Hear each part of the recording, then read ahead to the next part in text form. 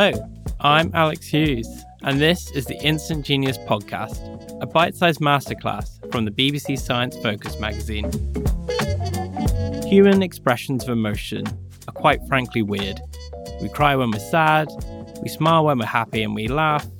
Well, we laugh a lot. Whether it's that rib-tickling kind of laughter or a small exhale of air at a funny video, laughter is a constant in our lives. But why do we do it? We spoke to Sophie Scott to better understand the laughter experience. She's a professor of cognitive neuroscience at the University College London, an all-round expert in the science of laughter. She explains everything from why we laugh to why our form of laughter is truly unique compared to other animals. So to an outside witness, with no context, laughter could seem like a somewhat bizarre behavior, even to us. When you really do think about it, it is a bit strange. So why do we laugh? What is it that is causing that reaction? So if you ask people, why do you laugh? When do you laugh? They'll talk about jokes and comedy and humour. And we do laugh when things are funny. The primary reason why we laugh is, in fact, social. So we're really primed to laugh when we're with other people. Robert Provine, the psychologist, found that we are 30 times more likely to laugh if there's somebody else with us than if we're on our own. And we suspect that number is enhanced if you know those people and if you like those people. So it's a social behaviour, and it's kind of amplified by the context, the social and emotional context that you find yourself in. I assume, in a way, is that why anytime you're on your own, you see something funny, you experience something funny, it tends to be more of an exhale or, a bit of a noise that comes out of you? Exactly. A friend of mine was saying to me earlier in the week that she'd seen something funny and she wanted to share it with a lot of friends on WhatsApp. And so she's seen the thing, she shared it on WhatsApp, and then they were responding. And she said at no stage did she laugh. But if she'd been with them, she would have laughed at it. She's kind of sharing the idea almost. I guess in the sense of it being when we're in a social group and we're laughing, is it good for us? Is that something that's healthy when we experience that?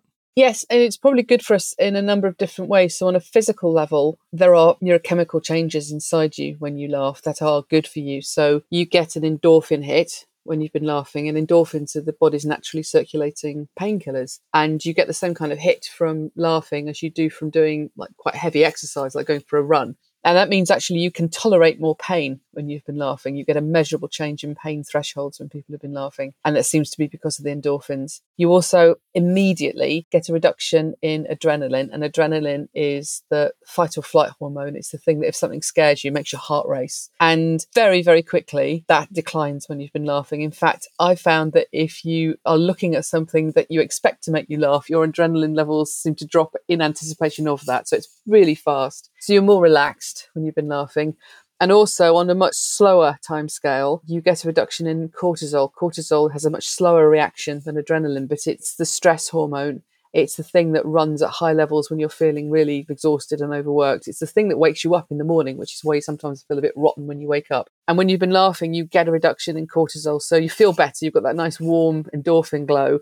You are more relaxed, and also you are less stressed. There's even an increased production of human growth hormone, which is very important in your childhood because it's growing your body, but it doesn't stop being important once you're an adult and you've stopped physically getting taller. It still plays a strong role, in fact, in your immune system. So people have even suggested that's a potential link between laughter and the immune system. We certainly don't know why that link exists. But it's not just that laughter is good for you physically, because the other really important thing that's happening when you're laughing with friends is that you are increasing your sense of affiliation, of bondedness with those friends, and they're feeling more bonded to you. And that really matters for humans. The size and the strength of our social networks have incredibly strong predictions about things like our mental health and our physical health. And that's partly because friends will do things like help you when you need help. But also it's because those are the people that I think you spend time with, and you laugh with them and you talk to them and you do the things that make you feel better together. So you improve your mood together. So you get like a virtuous circle with laughter. You're feeling good, so you want to do it more. You're sharing it with the people that you like and the people that you love, so you want to do it more. And it's just reinforcing you for carrying out this crazy behaviour with people that you feel close to or people that you'd like to feel close to. And I think as well, I don't know about you, but there is no greater feeling of pride than when you can make a whole group of people laugh, when you come up with the best joke. It is, I have to say, having done some stand-up comedy, one of the most rewarding things on the entire planet to make people laugh is just joyous. You feel wonderful. And we were saying a minute ago about something could be funny when you're alone, but the laughing reaction is something that we do as a group. If you're finding something funny and you're on your own, or you're in a situation where you wouldn't laugh, is that still having all of those positive impacts, or is it entirely in the social grouping? It's certainly, you seem to need to produce the laughter to get those changes. I don't think we've done enough work on people consuming humorous material on their own. But I think certainly the work that has been done on the physical benefits of laughter, I don't know how much of that is the laughter and how much that is the social setting in which you would laugh. It's quite hard to pull those things apart. Even for the physical things, it's not the case that it's necessarily just the physical act of laughing.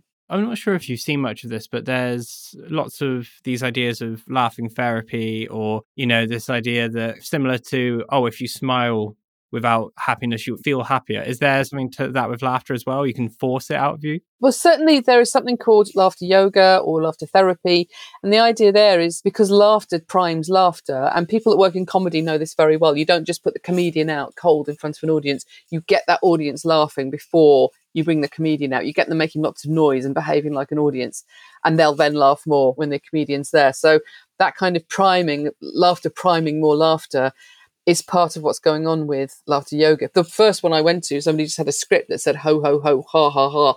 And he would read this out and the audience would repeat it back. And then by the end of it, some people were just on the floor and absolute hysterics as they'd gone beyond just sort of faking laughter through into really spontaneous laughter. I think the only thing I'd say about it, and you find this with every kind of cultural construction where we make a way of encouraging people to laugh, it doesn't work for everybody. A lot of people really get tremendous benefits from doing laughter therapy, laughter yoga. Other people find it intolerably stressful. I cannot bear it. I get a headache. I get really stressed out. I don't enjoy it. But that's also true in stand-up comedy. I have perfectly lovely friends who hate stand-up comedy. If they go to it by accident, they're miserable all evening. They don't like it. Some people don't like clowning.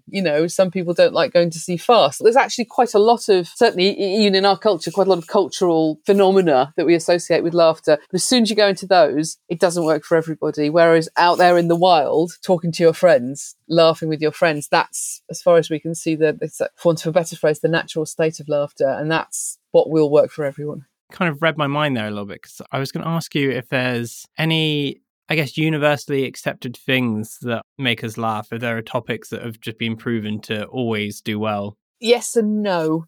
So if you look over the whole world and over all of human history, what you find is that there's always been stuff that's considered to be funny. So humorous material, comedy material. As far as we can see, as soon as modern humans appear, as soon as they can start making marks and they start writing stuff down, they start writing down jokes. So there are some absolutely ancient jokes out there. There's a whole book of Roman jokes. And the thing that's really striking is that they're not funny anymore. You can tell that they're meant to be funny, but they're not funny. And that continues being true. So over time and over place, there's not one thing that everybody says, right now, that's funny, that's golden, we all find that hilarious. There'll be some stuff that's funnier than others, but there's not one thing. So there's a tremendous influence of sort of geography and history and culture on what, at any one point in time, somebody finds funny, but that still won't tell. You can still have a room of sort of 30 people and obviously somebody going, that's not funny, that's how my brother died. Now, given that, there are some things that are stronger than others. So across all cultures, you find taboo things like farting and poo jokes. They're funny for a lot of people. And there is a very general rule that says the more barriers there are to you understanding a joke, and that barrier could be linguistic or it could be cultural, the less likely it is that you'll find it funny. And if you flip that round, the fewer barriers there are to you understanding a thing, the more likely it is that you'll find it funny. That's why silent humour tends to be more universally found funny. So Charlie Chaplin is still considered very funny in parts of the world. Mr. Bean was very popular. It still is very popular. Benny Hill was hugely popular in the UK and abroad, and the vast majority of that relied on humour that was wordless. So that's the most general type of universal comedy would be around wordless stuff, would be around sort of taboo stuff, but it won't be funny for everybody. There'll still be somebody going, no, that's not funny at all. It's a stupid thing to do. And that's because it's an aesthetic preference. We don't all like the same films. We don't all like the same music. Why would we all find the same stuff funny? So I think like we were saying earlier about laughter being this social exchange, or it's mostly in these social groups, is there a sense that, like you were saying, with certain communities or certain groups, they're going to find something funnier, that experience increases when you're, I don't know, for example, speaking to a group and you get that humor perfectly fitted to that group? It's that social community. So actually in the wild, in normal conversations, which is where you find laughter, people mostly aren't laughing at jokes at all. And people do laugh at things that are meant to be funny, but most of the time people laugh at comments and statements like, I might miss my bus, or, well, he would say that, wouldn't he? People are laughing to show agreement and understanding and affiliation and recognition as much as they're laughing to say something was, straight up funny. In fact, a great deal of laughter happens just because of contagion. Laughter is behaviorally contagious for humans. So you catch a laugh from someone else just because they're laughing. So it is true that you can do better humor and tailor it well to people, but that's not a conversation. And I think it's not always because of something being funny or amusing or something like that. Sometimes, I guess, it's coming from a different place. And is there a difference between the laughter you experience when, I don't know, for example, when you're tickled, or, people get nervous laughter in very serious situations that they shouldn't be laughing in? The difference that we've found between different kinds of laughs mostly comes between whether or not the laughter is intentional or not. So if you think about the last time you were laughing and you could not stop, you may even have been somewhere where you shouldn't have been laughing. That's coming from an evolutionarily older place that we share with a system that controls vocalizations in all other mammals. That's the same sort of brain system that's involved if you scream in terror or you make an "oh" sound out of surprise. And that is different, we think, from the brain areas that are involved in your laughing conversationally. And that actually looks a bit more like speech in the brain. It's more intentional, it's more communicative. Now, within that, there are also differences, but a lot of those differences are more to do with how you hear the laughter. So the same laughter could be really sort of warm and spontaneous and shared amongst friends. But if you thought those people were laughing at you, that laughter would sound awful.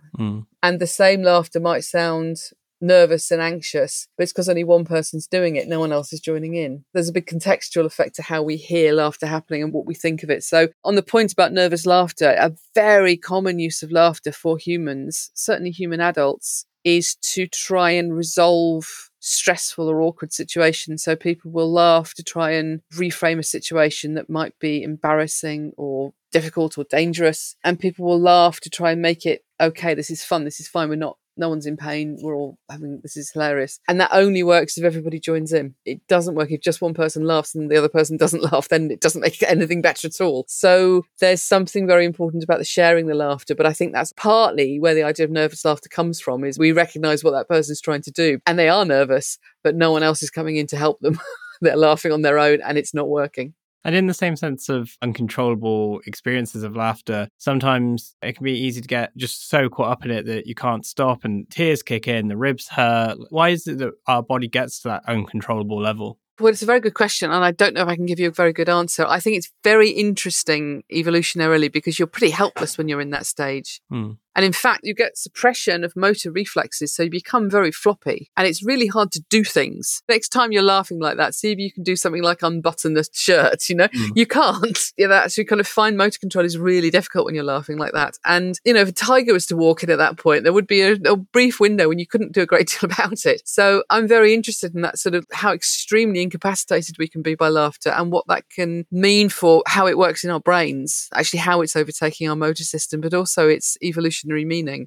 People often say that laughter is, I guess, contagious. And in these situations where you're in that rib tickling laughter and you can't stop, that even if the person isn't laughing, they haven't found the joke funny, it's the laughter itself that can drag them in. Is that also true? Behavioural contagion is quite common in nature. You find it in social animals. So something like contagious yawning, whereby you catch a yawn off someone else who's yawning. You find it in humans, you find it in dogs, you find it in chimps. You even find it in budgies and tortoises. It's an affiliative behaviour. You're much more likely to catch these things off a dog or a tortoise or a chimp that you know than someone you don't. And it's something that we learn to do. It's babies don't do this. We train it up. So it's a basic affiliative behaviour, and you find it very commonly. Coughing can be contagious, blinking, scratching. But interestingly, only humans show contagious laughter. And there's a researcher called Marina de Villaros who's really looked into this in other apes. And although they laugh in a way that's very, very similar to us, and they laugh when they're playing and they laugh when they're being tickled, two apes can be playing and laughing right next to a third one. If that third one is not physically involved in the game, they don't laugh. So there's something very interesting about the meaning of that, I think. Like laughter can kind of jump the gap between humans in a way that it doesn't with other animals. And I mean, you're talking there about animals laughing, and obviously it's not every animal that does this, but there are lots of groups that behave in more social kind of ways. But how is it different to ours? Is it mostly down to the development of culture that humans have, or?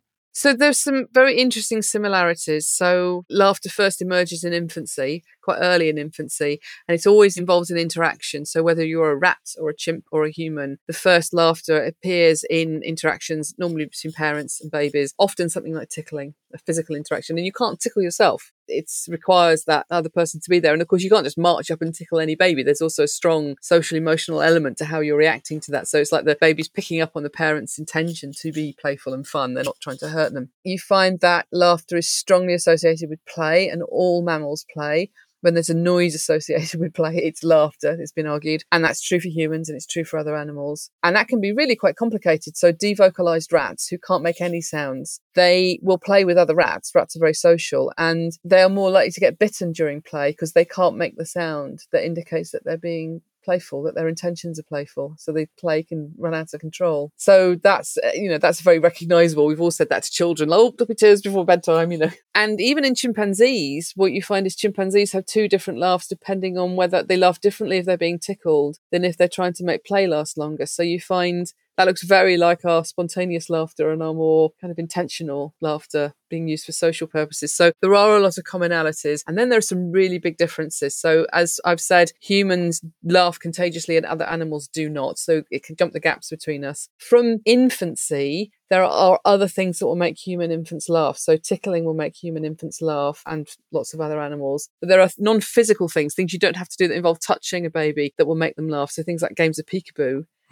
That will make a human baby laugh, and that does not work on other animals. Other animals don't use information about eyes the same way we do. So there's already, in fact, that kind of laughter jumping the gap from infancy. Human laughter is really loud. Most other laughter is quiet. Chimpanzee and gorilla laughter is really gentle. We are not laughing out loud, and we are laughing for other people to hear us. We want it to be. The ape laughter is quite intimate. We put it right out there. We laugh on an exhalation. That might be another reason why it gets louder. Chimpanzees laugh on a he, breathing in and out. We have different breath control because we walk upright. So we do this big booming laugh that goes on. And finally, and people get very cross with me when I say this, but there's also no evidence that you find something that looks like humour in other animals. So you find things like teasing, pulling a tail and running away. But that's you can sort of see the shape of something that might be humour there, but it's never reacted to with laughter and it's never done with laughter. So there really is, I think, again, if you think of humour as being a way for laughter to exist between humans without having to physically interact with each other, I think that's interesting. There is one exception to this. The time when you do find it is when they've been around humans. So there was a zoo in the US where the chimpanzees learnt to do this behaviour where they'd throw rocks at humans until the humans kind of gathered to look at them. And then when they got a decent size of humans around, they'd start flinging feces and the humans would run away, but they would laugh. Now, the chimpanzees didn't laugh when they did it, but they wanted the human laughter. And I think that's Coco, who's a signing gorilla who passed away a few years ago, lived in the US. And it's a bit complicated because the person who looked after Coco also translated, or Coco could sign. She used American Sign Language. And this researcher was the person who did all the translation. So with that proviso, we don't have studies on this. She gave examples of Coco telling jokes. The interesting thing is Coco didn't laugh at them. So if it's really true that she was telling jokes, she was still doing it to get the humans to laugh. She wasn't joining in with it. And that's very different from humans. If you look at humans having a conversation, the person who laughs most at any one point in time tends to be the person who's talking. There's a lot of big differences and some really strong similarities between humans and other animals. Despite all of its complexities, laughter is a rather simple and, I guess, common expression that we all do constantly throughout the day, throughout your life. In all of your years studying it and experiencing it as well, what is the thing that, I guess, strikes you the most about laughter? What stands out about this, such a common experience? It is so interesting. If you think about it as being an old mammal play vocalization, that does seem to be the roots of it. And it still has that role for us. We do laugh when we're playing. We will laugh to show our intentions are playful. But then it's this hall of mirrors. People will laugh to show that they're friends with someone, to show that they like them. They'll laugh to try and deal with stressful situations. They'll laugh to mask other emotions. They'll laugh to see if they're getting away with a lie. They'll laugh to get someone to keep talking to them. So Robin Dunbar has shown that if you get people laughing, they will tell you more intimate things about themselves. And people can game that. And they do game that. My brother had a colleague. My brother used to work in journalism, and he had a colleague who always got better stories than him. So he started listening to her to work out what she was doing. And what she did was she laughed a lot, and people would tell her more things. It's got this very strong, positive bonding element, but then it gets more and more complicated. And there are all these sort of things where you can sort of see, oh, that's got two sides to it, hasn't it? You know, the intimacy is lovely, but also that intimacy can be gained. Someone could grift at that. So, you know, it's a very interesting, a really phenomenally complex behaviour based on, it's an incredibly simple vocalisation, and it's got such an old evolutionary history, and we use it in such a complex way. I find it fascinating, and it's really hard to articulate it. It took me years even to believe that I thought laughter was about jokes. That's what I thought it was for years before I read enough of other people's work to realise I was wrong. We don't have a lot of insight into our laughter. We like it, but we don't often sit down and really unpack what it means. Why do I, we'll associate it with other people. Say, oh, so-and-so is really lovely. I've got such a great sense of humour. And what you mean is I really like so-and-so, and I laugh when I'm with him to show that I like him and in the hope he might like me. So it's endlessly fascinating. I've been working on it for years now, and I feel like I've barely scratched the surface. The main thing I'm taking from that is that I really should be gaming laughter more, and I should be using it more to get things. Well, it can be extremely effective. If you want to know how somebody feels about you, think of how they laugh around you, and that's, unfortunately, highly gameable information for all you psychopaths out there. I'm not saying you're a psychopath, but... I'll try that next time. I'll let you know. Thank you for listening to this episode of Instant Genius. That was Sophie Scott on the science of laughter. The Instant Genius podcast is brought to you by the team behind BBC Science Focus magazine, which you can find on sale now in supermarkets and newsagents, as well as on your preferred app store. Alternatively, you can come and find us online at sciencefocus.com.